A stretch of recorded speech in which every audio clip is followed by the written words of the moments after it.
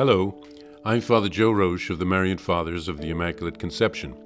Thank you for joining us as we continue with our year-long journey reading the diary of St. Maria Faustina Kowalska from beginning to end. Today we take up from where we left off, beginning with diary entry number 866, number 5.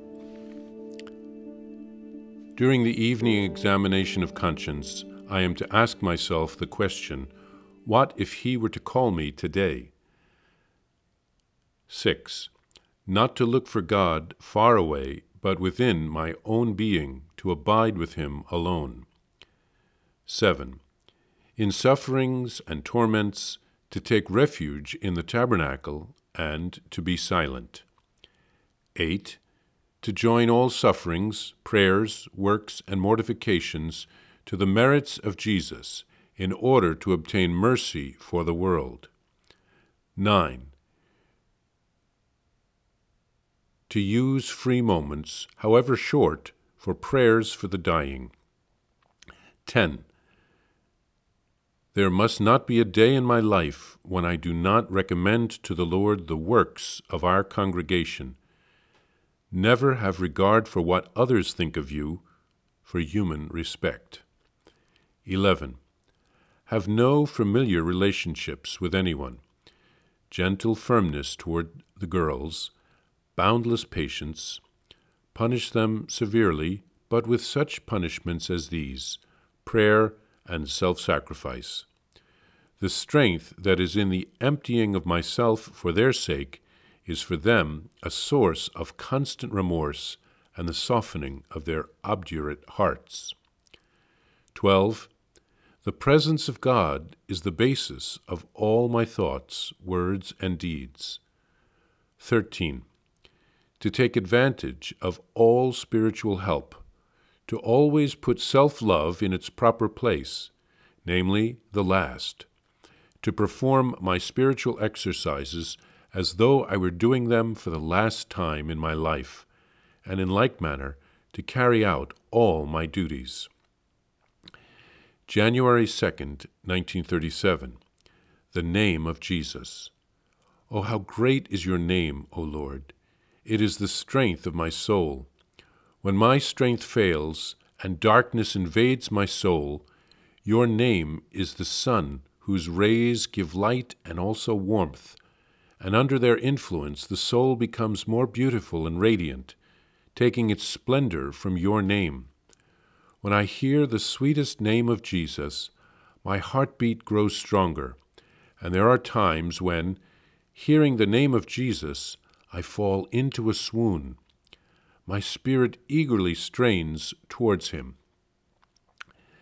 This is a particularly important day for me. On this day, I made my first visit connected with the painting of the image. On this day, the Divine Mercy received special external honor for the first time, although it has been known for a long time, but here it was in the form that the Lord had requested. This day of the sweet name of Jesus reminds me of many special graces. January 3rd. The Mother Superior of the congregation that serves this hospital visited me today, together with one of her sisters. For a long while we talked about spiritual matters. I recognized in her a great ascetic, and so our conversation was pleasing to God. Today a girl came to see me. I saw that she was suffering, but not so much in body as in soul. I comforted her as much as I could, but my words of consolation were not enough. She was a poor orphan with a soul plunged in bitterness and pain. She opened her soul to me and told me everything. I understood that, in this case, simple words of consolation would not be enough. I fervently interceded with the Lord for that soul and offered him my joy so that he would give it to her and take all feelings of joy away from me. And the Lord heard my prayer. I was left only with the consolation that she had been consoled. Adoration. First Sunday of the month. During adoration, I felt so strongly urged to act that I burst into tears and said to the Lord, Jesus, do not urge me, but give this inspiration to those who you know are delaying the work. And I heard these words, My daughter, be at peace. It will not be long now. Here, St. Faustina continues with her resolutions for the new year. During her evening examination of conscience, she wants to ponder, what if Jesus were to call me today? We Marians ponder that question on our monthly retreat day, but Faustina wants to think about it each evening so that she is always ready to meet the Lord. Her resolutions are very good ones, very practical ways of growing in the spiritual life. Apparently, St. Faustina met with the artist Eugene Kazimierowski, who would paint the Divine Mercy image. This was their first meeting, in which she gave him directions on how to paint the image. She rejoiced that things were finally moving forward on the feast of the Holy Name of Jesus.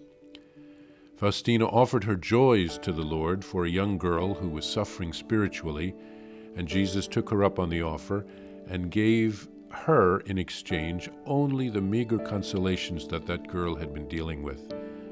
Faustina truly lives a life of sacrifice.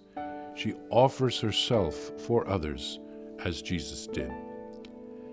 And Faustina, during adoration, has an overwhelming urge to act, apparently on the new congregation and on the spreading of the message of the Divine Mercy.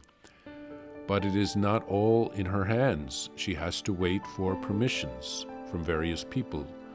So she asks Jesus to inspire not only her, but also those who are delaying the work. And Jesus reassures her.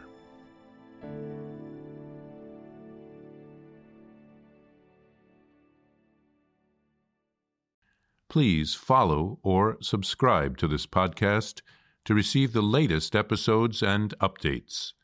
If you have enjoyed this podcast, I invite you to leave a review. Reviews greatly improve our podcast ranking and will help other people throughout the world find St. Faustina's Diary in a Year.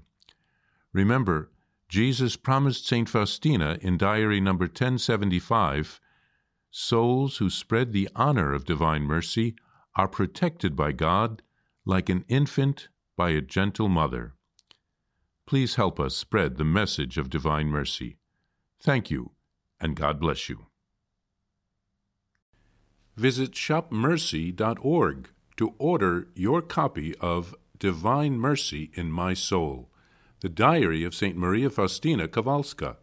It's available in print in English, Spanish, and Polish, and in English as an e-book, available now on shopmercy.org. Are you enjoying this podcast? I invite you to listen to more shows brought to you by the Marian Fathers of the Immaculate Conception.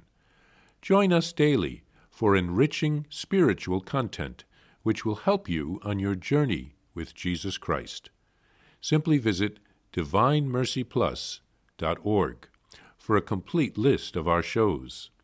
That's DivineMercyPlus.org.